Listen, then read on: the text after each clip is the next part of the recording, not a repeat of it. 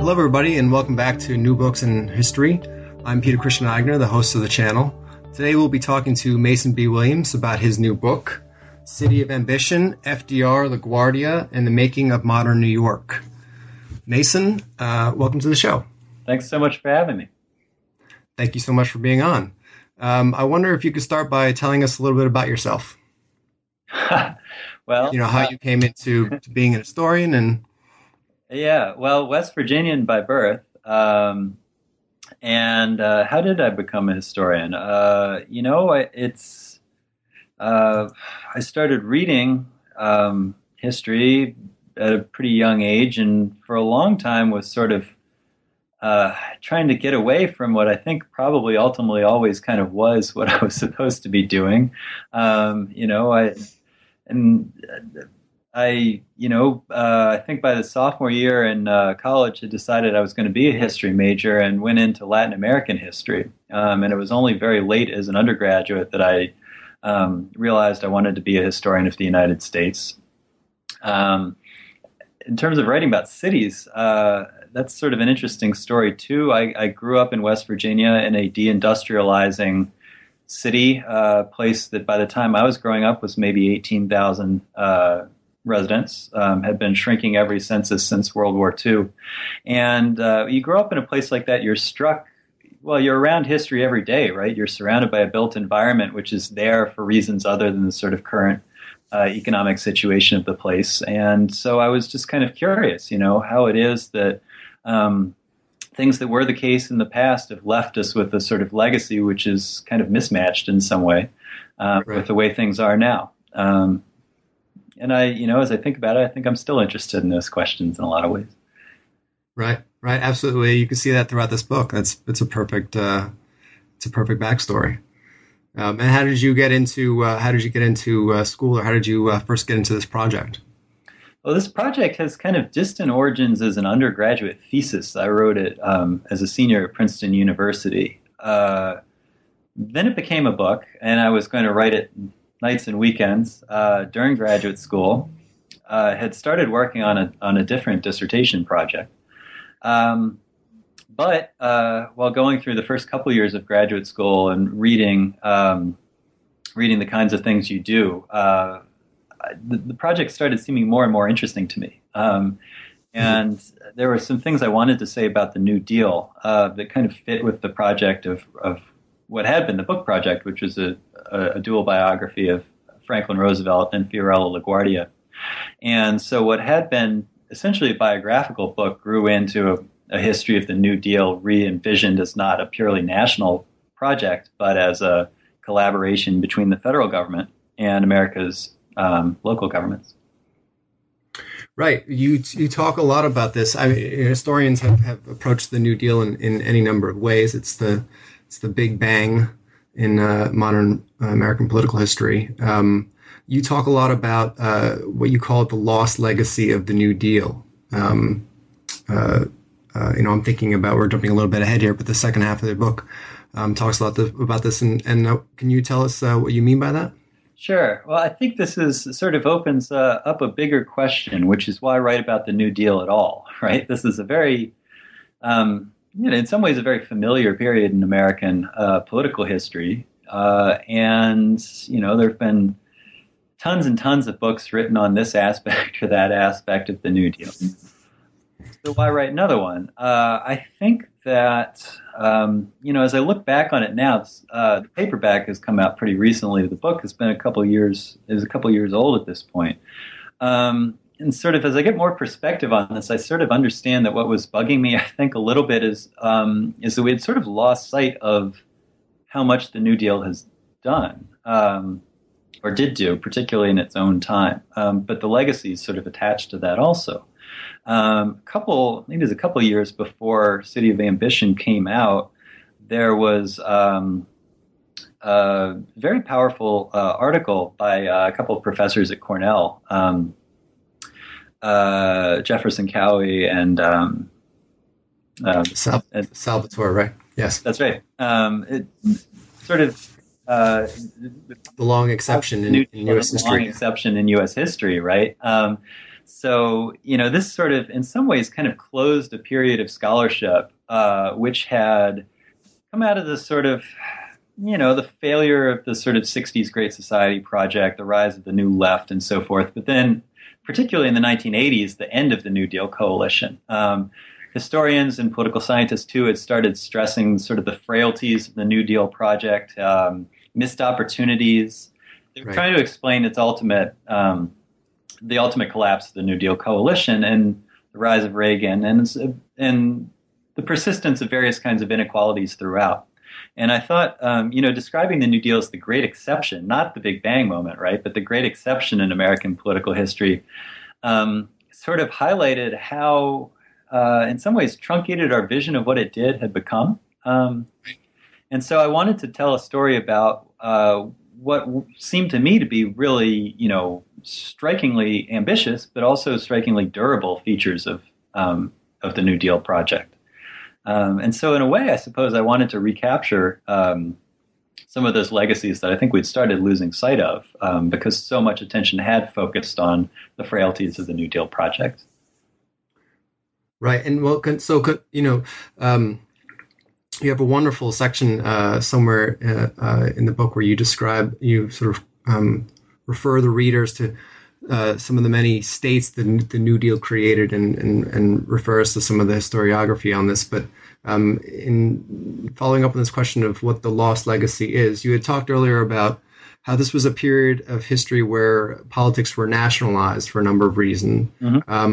But you make a big point to talk about how it's not a zero-sum game as some historians portray it, but that there is that the New Deal was the advent of a new era of cooperative federalism or intergovernmentalism. Could you say a little bit about that? That's right. So I suppose one way of reading the book is that Franklin Roosevelt's New Deal made possible the kind of local progressive state that Fiorello LaGuardia made in New York.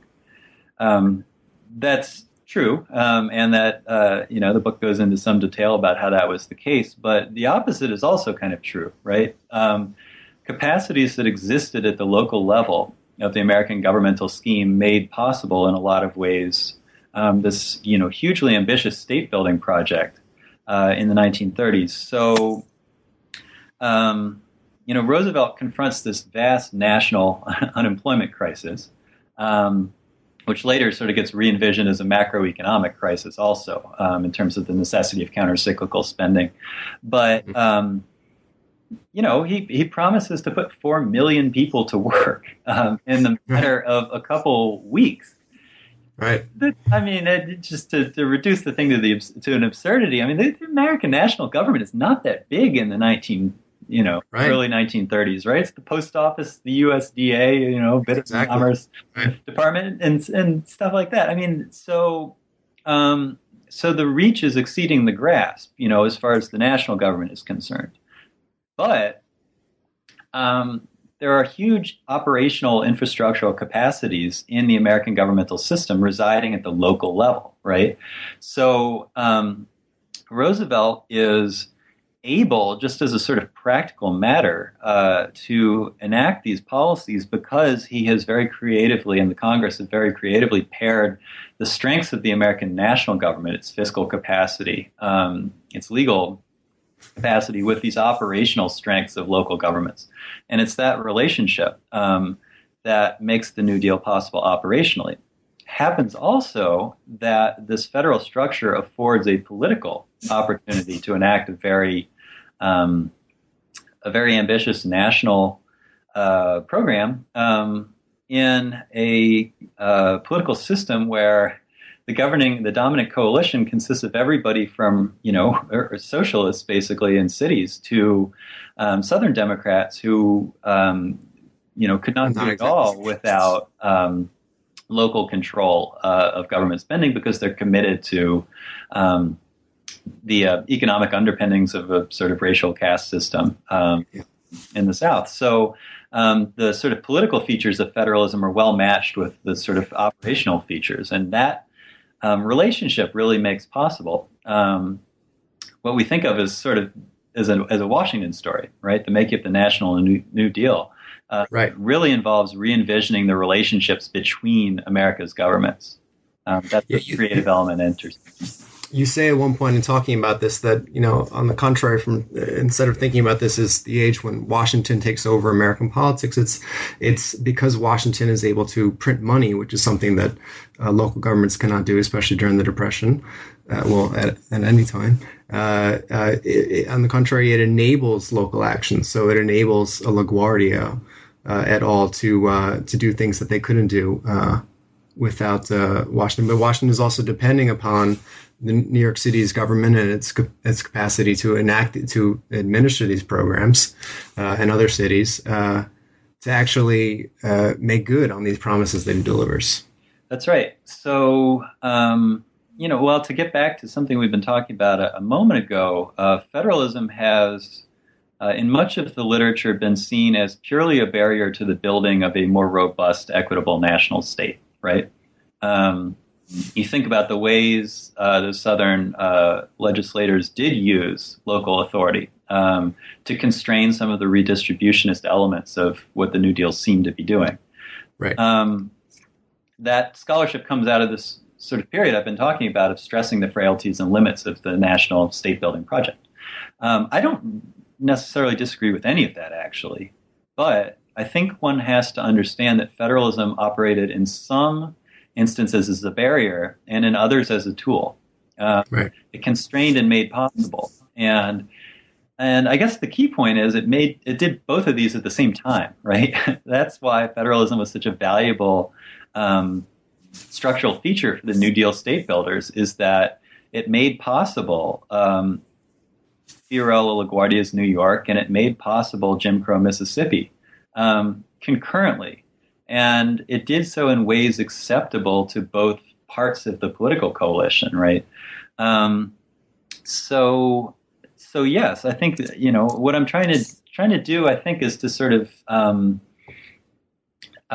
show the way in which these are sort of both simultaneously true, but also mutually implicated. The sort of genius of the New Deal state building strategy is that it enabled the creation of both, the state that we would be sort of proud of, and this state that we've come to recognize as the great weakness of the New Deal project.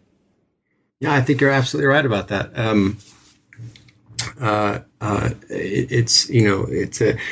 For people that are listening, it's a fantastically well written book and a pure delight to read. I was saying to Mason before the interview started that I've been very jealously guarding my time the last few weeks, but I found it very difficult to put it down.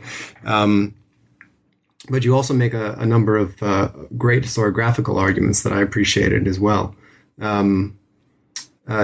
So going a little further on this point, we haven't talked about the main characters in your book yet, but one of the sort of the thing that we're really talking about here, or one of the things that we're really talking about here, is what you call a public economy, or something that was really at the core of the New Deal, something that's part of this lost legacy, aside from the different ways in which it changed the intergovernmental relationship. The New Deal was at its core a public works project, and that physical legacy, as you say in the beginning of your book, is all around us, and it's all around the country, and we forget the tremendous things that this partnership was able to accomplish. So could you say a little bit about that?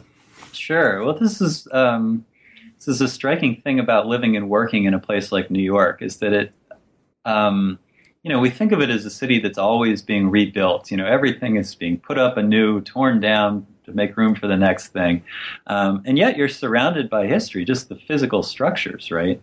And so New Yorkers are living every day with the physical legacy of the New Deal. From the FDR Highway and the West Side Highway, Henry Hudson Parkway, to LaGuardia Airport, to the Triborough Bridge, to the Lincoln Tunnel, to the Queens Midtown Tunnel, to the Belt Parkway, to, one could go on and on.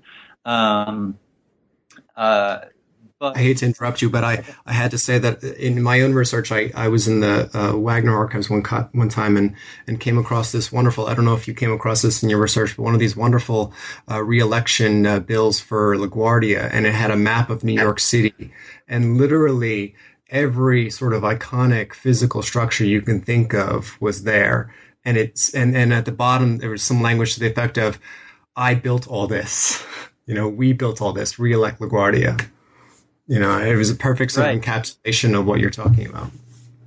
And, and it's, if we think about it, I suppose that this has to do with the intersection of the National New Deal and what had been going on sort of in New York in the road up to the 1930s. And this is sort of what we need to understand about the subnational New Deal is the way in which, maybe especially in places like New York, it builds upon social policy ideas and state building projects from the progressive era. And we can talk about the sort of social welfare aspect of that. But in terms of infrastructure, in the years before LaGuardia became mayor, New Yorkers were starting to think about how to use this new technology of the automobile. And you started, that's when you start seeing the first major crossings of the Holland Tunnel. The George Washington Bridge is built right before LaGuardia becomes mayor. And so these capacities to undertake large infrastructure projects were there. The planning capacities and the public authorities Robert Moses was going to assume command of, as well as the Port Authority. These capacities were there. Projects in some cases had been started. The West Side Improvement had begun in the 1920s. This Triborough Bridge had been started in the 1920s, and it was a question of the New Deal supplying the resources necessary to finish these things. But I have in chapter 4 of the book, I have a table that shows the occupations. Maybe it's chapter 5, I can't remember, but the occupations people worked in New York on the eve of the Great Depression. And there were a lot of construction workers because the city was being built in the 1920s. And so consequently, when the Depression came and threw, everybody practically out of work, threw people from all different kinds of occupations out of work, the city was able to take advantage of a lot of undervalued labor. And there were a lot of people who could really do first-rate construction work, who were able to get jobs on the WPA, on the Works Progress Administration. And so I think ultimately something like 2/3 of the people who worked on WPA did construction work. And so there's a huge physical imprint from that program in the city and from the Public Works Administration, which hires through contractors. So because this was the center of what the New Deal was trying to do to address the unemployment crisis, the physical legacy is immense. But the legacy of the New Deal goes well beyond that, too. Right. And so maybe for some of the listeners who are not terribly familiar with the names of these alphabet soup agencies, can you tell us a little bit about these, the WPA and the PWA and the CCC and these other terms that we hear tossed around sometimes? Sure. So the two key programs in the New York context are the Public Works Administration, or PWA, which comes first during the 100 days in the spring of 1933. And that is an attempt to stimulate employment and economic activity generally in the construction industries and related industries. How it works is that a municipality or a public authority or local government or whatever applies for a grant and aid from the federal government, and that is initially 30% of the cost of the project. Later, actually, at LaGuardia's insistence, it gets raised to 45% of the cost of the project. And the rest can be made available in a low interest loan from the federal government. And then the municipality takes that money, goes out, hires a contractor the way it usually would for a public works project, and they hire whoever they want. The Public Works Administration eventually sets some requirements to avoid discrimination in hiring, number one, and to try to get as many unemployed people as possible on these projects. That's the PWA. Aid to relatively traditional public works projects in cities. The Works Progress Administration is a different kind of program. This is a program which is specifically to provide short-term employment for unemployed people on public projects proposed, designed, to a degree overseen by local officials. So people are certified as being in need of relief by municipal agencies. Municipal agencies propose to the Works Progress Administration ways of putting those people in short-term public employment. And if that gets approved, the federal government pays these people what's called a security wage, which is somewhere in between what we think of as a traditional wage and an income maintenance payment. And municipal agencies get the benefit of these people's work. And this just dumps huge amounts of labor into municipal agencies. So Robert Moses's Parks Department, for instance, in the middle of the New Deal, is reaping in the form of WPA labor something like 800% above what the city was appropriating for it. And there's some displacement effect, but generally that's just on top of the city parks budget. I mean, so think for a second about what that means in terms of what's possible for a municipal state in terms of goods and services, right? That the federal government is sort of increasing resources these agencies command, in some, it's, I think generally, somewhere like 30 or 40%. In a lot of agencies by, doubling the labor at their command, and in the case of parks, far beyond that. Right, and in the context of the Great Depression. Yeah, right. So we've sort of jumped a little bit head straight into the book. Maybe you can tell us a little bit about these two characters at the center of your story, Fiorello LaGuardia and Franklin Delano Roosevelt. I suspect the listeners probably know a little bit about these people and their lives, but maybe you can tell us about why you chose to write about these two and their backgrounds and how they came to know each other and how they developed this partnership. Yeah, well, I was interested in bipartisanship. I mean, this book started long enough ago that it actually began before the Great Recession, which added, it stirred up some new questions to ask, I suppose. I would imagine, yeah. But I was interested in why you saw such a close political relationship between a Republican mayor and a Democratic president. Yeah, I would think for some of our listeners, it comes as a surprise to know that Fiorello LaGuardia was a Republican. It's sort of hard to imagine LaGuardia being in today's Republican Party. LaGuardia was a Westerner. People tend to forget this also. He was born in New York, in Greenwich Village, but grew up mostly in the Arizona territory. And as he was coming of age, politically, he took his cues from the Western progressive Republicans, La Follette of Wisconsin, Norris of Nebraska, and so forth. And, he sort of presents in his own autobiography his political affiliation as having to do mostly with his opposition to Tammany Hall. But I think it actually started to form before that. And because he was a Westerner, and he always saw himself as part of that tradition. As a congressman in the 1920s, in 1924, he bolted the Republican Party to join La Follette's progressive party. But that was really the tradition he came out of. And so when he came to New York, the other thing people don't remember about him was he was not Catholic. He was an Episcopalian and a Mason, too. And so he was sort of culturally, not of the milieu which would produce, the first generation of Italian Democrats, and was beginning to produce that, as he was entering political life. So he joined a waspy Republican clubhouse, started trying to run for public office essentially right away, and became a congressman, one of the first Republican congressmen from Lower Manhattan. But that was where he came from. He was a Republican. He only at the very end of his life did he cease to be one, really. Although he became other things in the interim, such as Right. a labor right and briefly a socialist, actually. Right. And his partner in this story?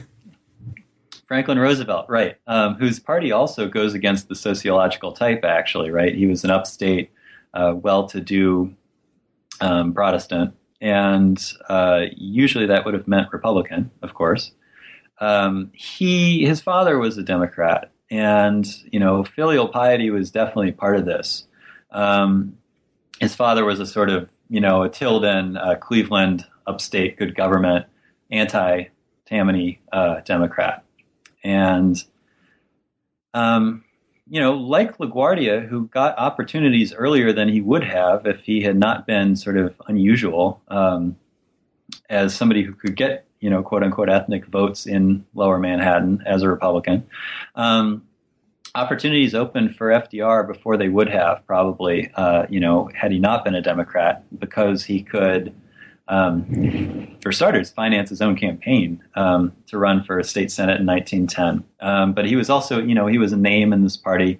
In the 1920s, he was able to restart his public career because Al Smith, who was running for president perpetually in the 1920s, the great, the first great Tammany figure in state and national politics, needed an upstate Protestant basically to support his efforts at the Democratic nomination. So they were both. They came from different parties, but neither one was always completely comfortable in his own party. Both, there were a lot of Republicans Roosevelt admired, and there were some Democrats LaGuardia admired, increasingly over the years. That was part of the basis for their collaboration. They also got along personally. They liked each other. They were both jokesters, gregarious types. They practiced the same kind of popular politics. They came to admire each other for that. But I think more than anything else, they discovered they could use each other to mutual advantage. And that's a story about both. It's a story about FDR assuming this mantle of bipartisanship. He always was interested in having Republicans in his administration, in his cabinet. He used LaGuardia's political operation as a base in New York politics. But more than that, it gets back to this relationship we talked about earlier, right? The federal government and the municipal governments of America needed each other. And that's why FDR and LaGuardia needed each other. Right. There's a myth that's grown up, which you refer to, about the two of them having a special relationship, and the famous quote of FDR talking about how every time LaGuardia came to visit him in the Oval Office, he'd tell him a sob story, and pretty soon the tears would be running down both their cheeks, and LaGuardia would be out the door and with another couple of $1 million in his pocket. But you say that's not quite true. Yeah, well, that's right. Certainly, LaGuardia worked pretty hard to maximize the amount of revenue he got out of the federal government, for sure. And the city, some of this involves the city putting up, more than many other cities did in order to get matching funds from the federal government. But if you look at the numbers, what New York gets is not out of line with what Chicago or Los Angeles gets from the federal government during this period. And to the degree that it did get... they get more, actually, don't they? Yeah, Chicago got more in terms of grants. Los Angeles maybe in terms of grants and loans combined. I can't remember the exact numbers, but it's certainly not anything that fits with this story of LaGuardia going to Washington and through his personal graces bringing it back a lot of loot from the federal treasury. That's wrong in terms of the share of per capita New York gets. It's also wrong to personalize it, right? It was sort of the Washington-New York connection. It had a lot to do with the sort of visions of government that LaGuardia and Roosevelt sort of helped put into operation, but it's not the personal influence that makes it happen. It's this sort of paired relationship between what the federal government as directed by the New Deal coalition is able to do, and what municipal governments are able to do, and the sort of compatibility of these things. In other words, the structure is informing the personal relationship rather than the other way around. Yeah, it's always something that biography is sort of enjoying a bit of a comeback, I think. But for a long time, it was a little bit problematic to be doing a sort of book like this because it felt like it was part of this great man tradition that professional historians have come to look askance at. Mm-hmm. But you explain a little bit about why it's important to focus on these two as leaders, and also why it's important to remember that they were part of a social context. Right. So, in a sense, I suppose one way of interpreting, one way of thinking about what I was trying to do is to show that writing about political leaders is nothing to be scared of, in a sense, that you can write really, really good political history and write the social history of politics without consigning what are, obviously very powerful people to the margins of it. In other words, you can use people like Roosevelt and LaGuardia to understand the political history as a whole. And let's think about how it works in this book. We're talking about the kind of politics Roosevelt was able to make and the kind of politics LaGuardia was able to make, and how these things are mutually interconnected, right? That story, to me, starts in the progressive era with this exchange of policy ideas and this ferment of policy thinking that you'd associate with, say, Dan Rogers' Atlantic Crossings. Right. And it's the fact that this infusion of national resources into municipal agencies and capacities follows this period where people have been thinking really hard about how to use the government in new ways. That's one way of understanding why the federal government was really able to do what it was able to do, and why municipal governments were able to do what they were able to do. So you have the progressive era as a huge part of this story, right? The rise of the modern presidency, which is something we don't associate with one particular person, right? It's a historical process. Right. Very much also shapes this relationship between FDR and LaGuardia. The cycle of fiscal crises in cities and the machine reform dialectic also plays into this. The realignment of national politics with the rise of the Democratic Party to majority status in the early 1930s. Likewise, sort of this contingency of the economic crisis, this global economic crisis. That's part of it too. And you could go on. The story of New York's New Deal is tremendously shaped by what Southern Democrats in Congress do. Write about this in chapter 7, I think, of the book. So we're getting pretty far away from great man theory of history here, right?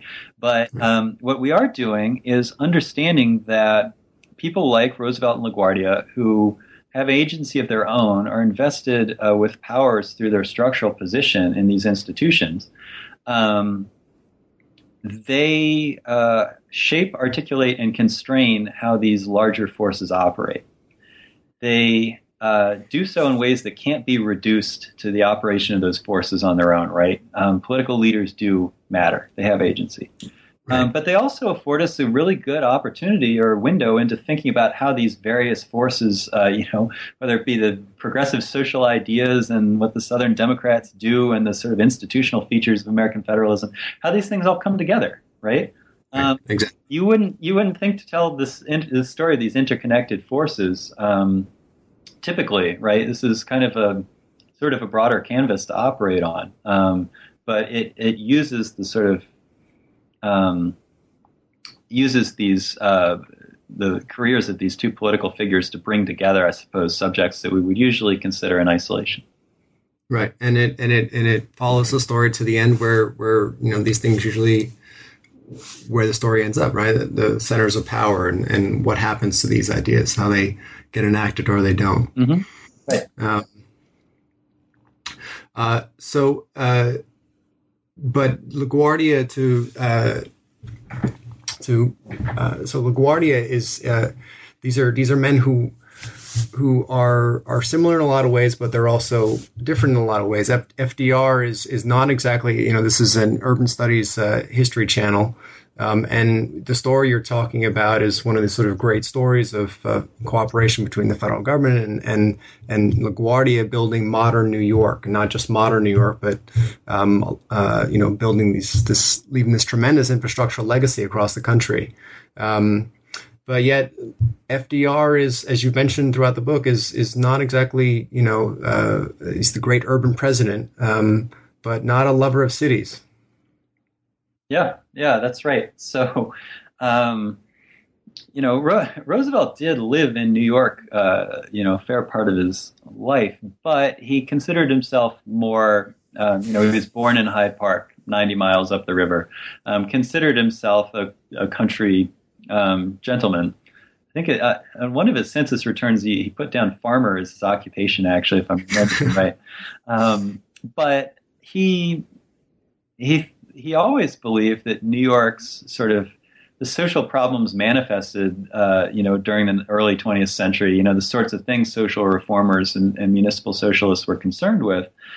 He thought they were products of overpopulation, and his great scheme for addressing urban social problems was to subsidize people moving out of the cities.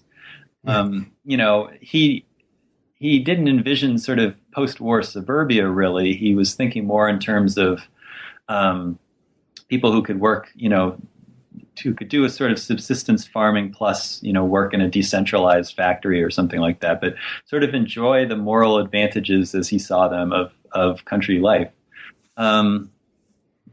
So actually his first scheme, to meet the Great Depression as governor of New York involved this kind of resettlement. Proved not to be that popular, but he was still going with that sort of thinking, in the months before the WPA was enacted. They thought this would be a great idea, but there's a moment where Harry Hopkins is the head of the WPA, is explaining to a newspaperman, why this great scheme for meeting the Depression won't work. He says, we've discovered that people like being together, basically, right?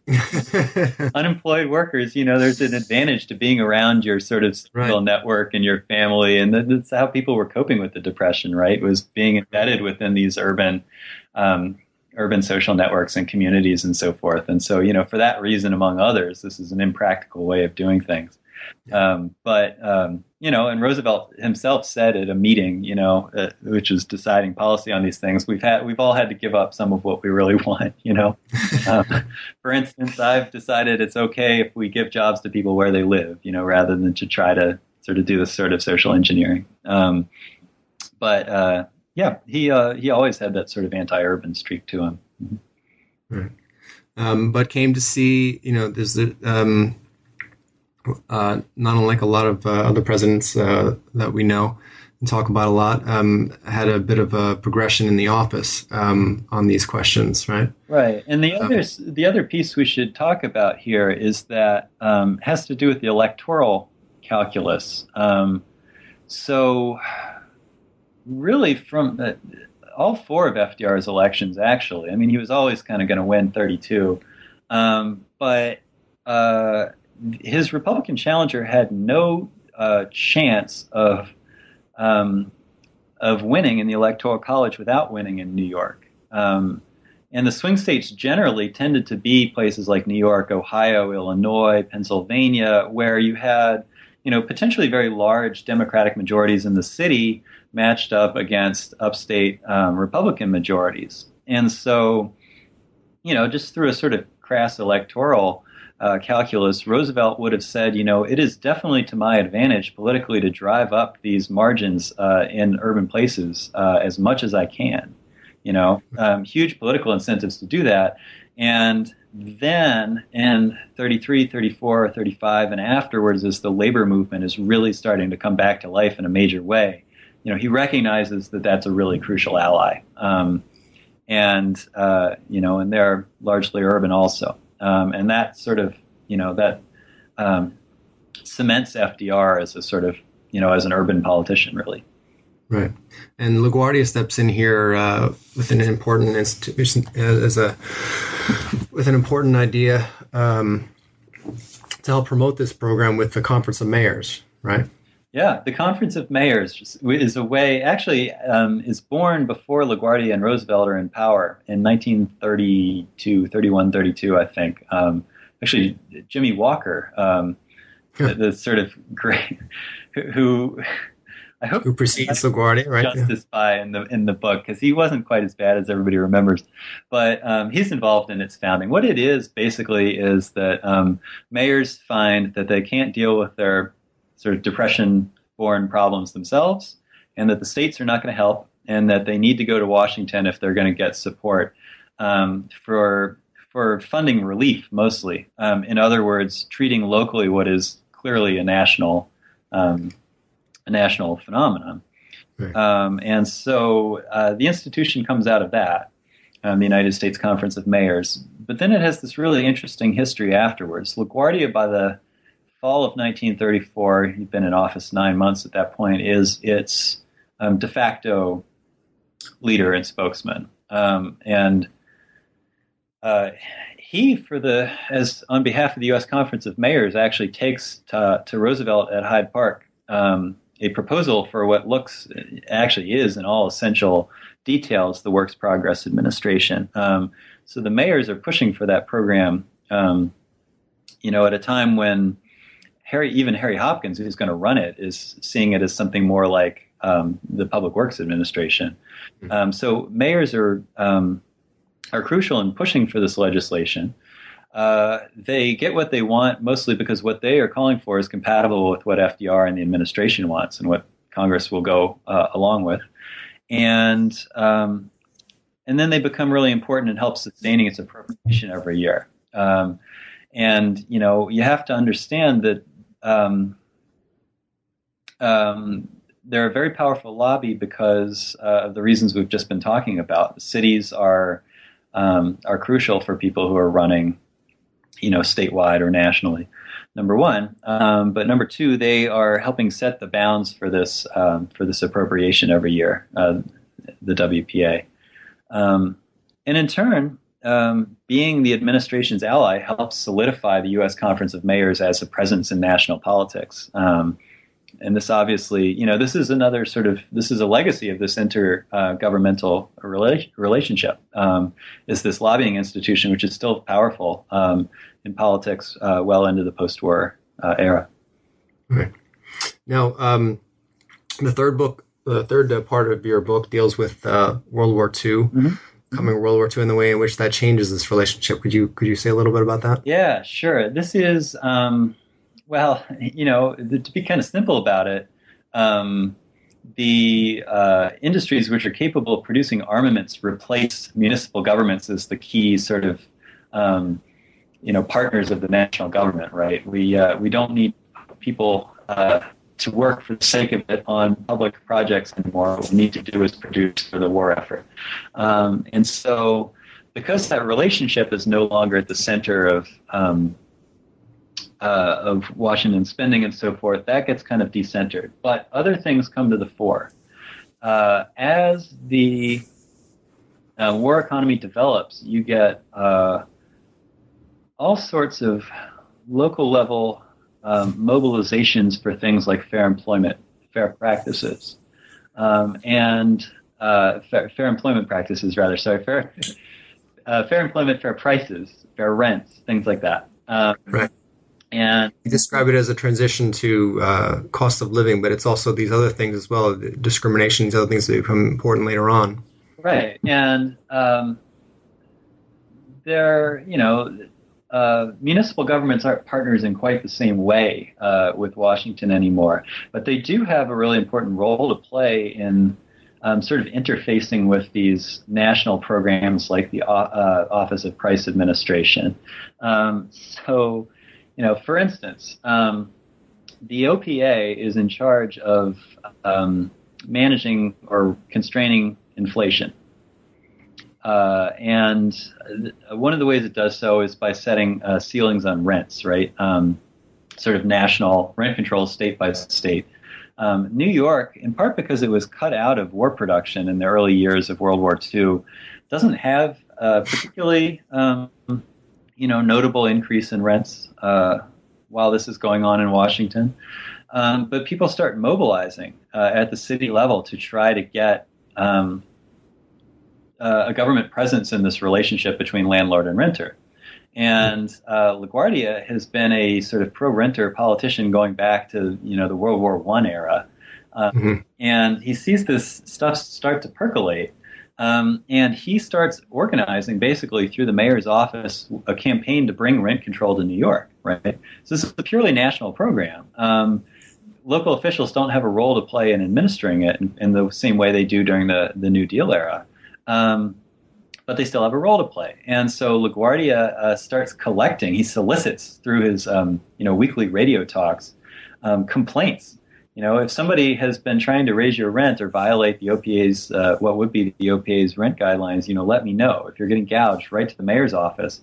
And his housing agency goes out and collects data on rent increases and so forth. And LaGuardia takes all this stuff to the OPA in Washington to make a case for rent control in the city. And when it finally does happen, in the fall of 1943, I think, everybody understands that this is a political intervention which has brought it, right? There's no technocratic basis for bringing rent control to New York. When it does, it's come because local politics has interfaced with and articulated these sort of national cost of living politics, and it's sort of fed back and created this really robust system locally. And, and there are all kinds of ways in which LaGuardia takes advantage of this, in terms of the sort of day-to-day cost of living during World War II, and sort of getting on the right side of those issues in the city. The story of rent control in New York exemplifies a general pattern during this period, which is that the WPA, for instance, gets discontinued in 1943, right? Starts getting cut back in the late 30s because of what the Southern Democrats in Congress decided to do about it and the rebirth of the congressional Republicans. As these national level institutions get discontinued, their initiatives get picked up at the state and local level. The New Deal gets some of the more radical features of the National New Deal get incorporated into state and local politics and government in a way that we're only just beginning to understand. In other words, the New Deal has this vast subnational legacy, which we need to be thinking a lot more about. And so, rent control has come to New York. Rent control has come to New York through what the national government is doing. Fair employment practices comes to New York and other places through what the national government is doing. This vast increase in the Parks Department comes to New York thanks to what the national government was doing, right? But the WPA is gone in 1943. The OPA is gone, and by the end of 1946 or early 1947, as these things get discontinued as either intergovernmental partnerships or national initiatives, they have produced a politics which allows them to get incorporated into the day-to-day workings of the state. The state, in the case of fair employment practices, through Ives Quinn in 47, I think. And rent control at the state level. But then this stimulates the development of the municipal government, which is expanding all through the post-war period to take on functions which in the 1930s had been partnerships. Become, increasingly the municipal government doing through extraction what it had been able to do through allocating the New Deal infusion in the 30s. Right. And then in the aftermath of what happens at the national level in 37, 38, when the Southern Democrats line up with the conservative wing of the GOP to thwart a lot of FDR's initiative, prompts LaGuardia and FDR himself to start thinking about the need for realignment, which is something of a campaign among certain liberal elites in the post-war era. Yeah, that's right.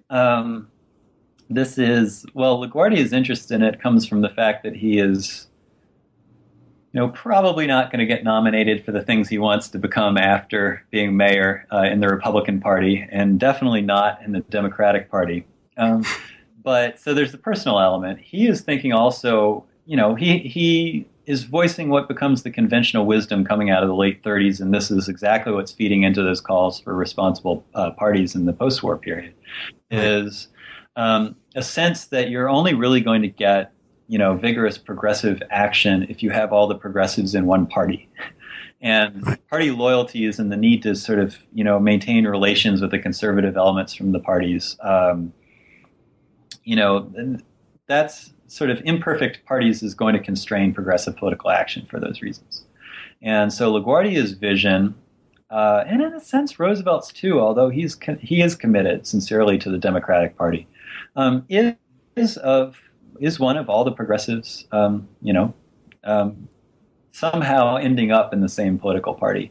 LaGuardia at various moments thinks that's going to be, maybe the Democratic Party. It might be a third party, a progressive party, in which he's going to be a major figure, along with Robert La Follette's kids, young Bob and Phil La Follette, and ill-fated attempt to create a role and so forth. FDR, I think, sometimes he talks that way, but always really thinks at the end of the day, the project is to turn the Democratic Party into the Progressive Party.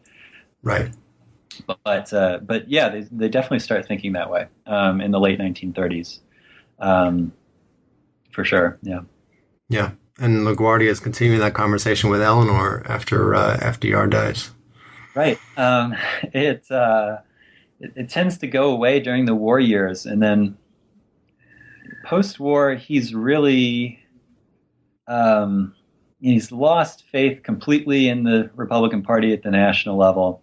But he's just aghast at what the Southern Democrats in particular are doing, and it's voting for and then voting to override Truman's veto of Taft-Hartley in 1947, which really brings him to the point of despair.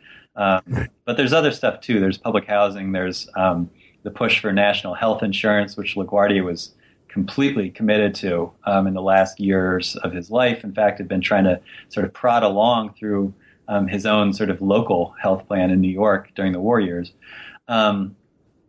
It's this realignment of the Democratic Party, a sort of rebirth of conservative capital D democracy in the early post-war years that gets him thinking, what are we going to do about this, And by, shortly before he takes ill for good, he's starting to have these conversations with Henry Wallace.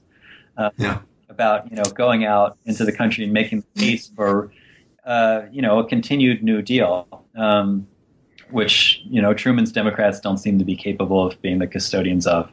But then also sort of backing away from some of this incipient Cold War stuff as well.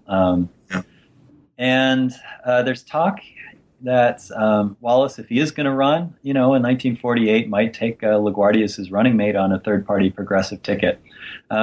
And who knows? It's LaGuardia died in September 1947 before having to really, confront this question: what would he have done in the politics of the post-war era? One's left to sort of surmise, but he never had to make that decision. Yeah, but was definitely that was really, if he had lived another year, that would have been a question he wouldn't have been able to avoid answering. Well, I'm terribly tempted to ask you a couple of more questions before I let you go, but I think we're sort of nearing the end of our time here. There's a traditional question that they ask on new books in history, which is, what are you working on next? I am working on the question I'm trying to answer is, why did, in the early to mid-1980s, New York City in particular start policing street-level drug markets in a dramatically new way? There's this period of about 10 years after enactment of the Rockefeller laws in 73 that they're not really fully operational because police departments have decided not to feed people into them. In other words, not to sort of actually arrest the people who are at risk for being subjected to these draconian sentences. And they decide very consciously not to sort of participate in this Rockefeller law schema. And really 1984 is kind of the watershed year. The NYPD and the municipal government completely reverse course, decide to start policing street-level drug markets in a very intensive way, and that's the most proximate cause of the explosion of the incarcerated population in the 1980s in New York.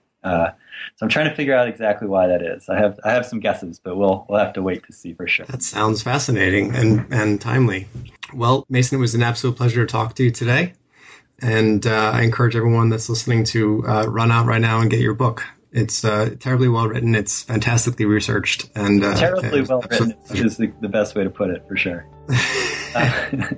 Well, thanks so much again for having me on, Peter. This was a lot of fun. Absolutely. My pleasure. Bye, Mason.